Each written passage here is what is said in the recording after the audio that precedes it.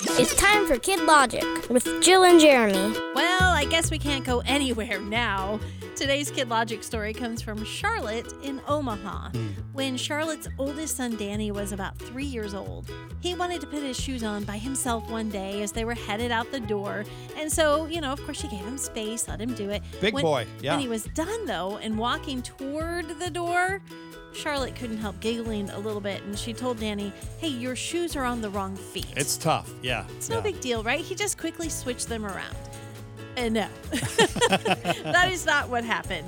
Danny instantly started crying, and he wanted to know if his shoes were on the wrong feet. Whose feet are they? I know it. And he refused to leave the house until he got his own feet back. How did this happen? I was hanging out with my best friend the other day. Did I accidentally get his feet? Switch. This is weird. Hey, Jill and Jeremy would love to hear your Kid Logic story. You can share it with them on the Kid Logic Facebook page, facebook.com/KidLogicStories.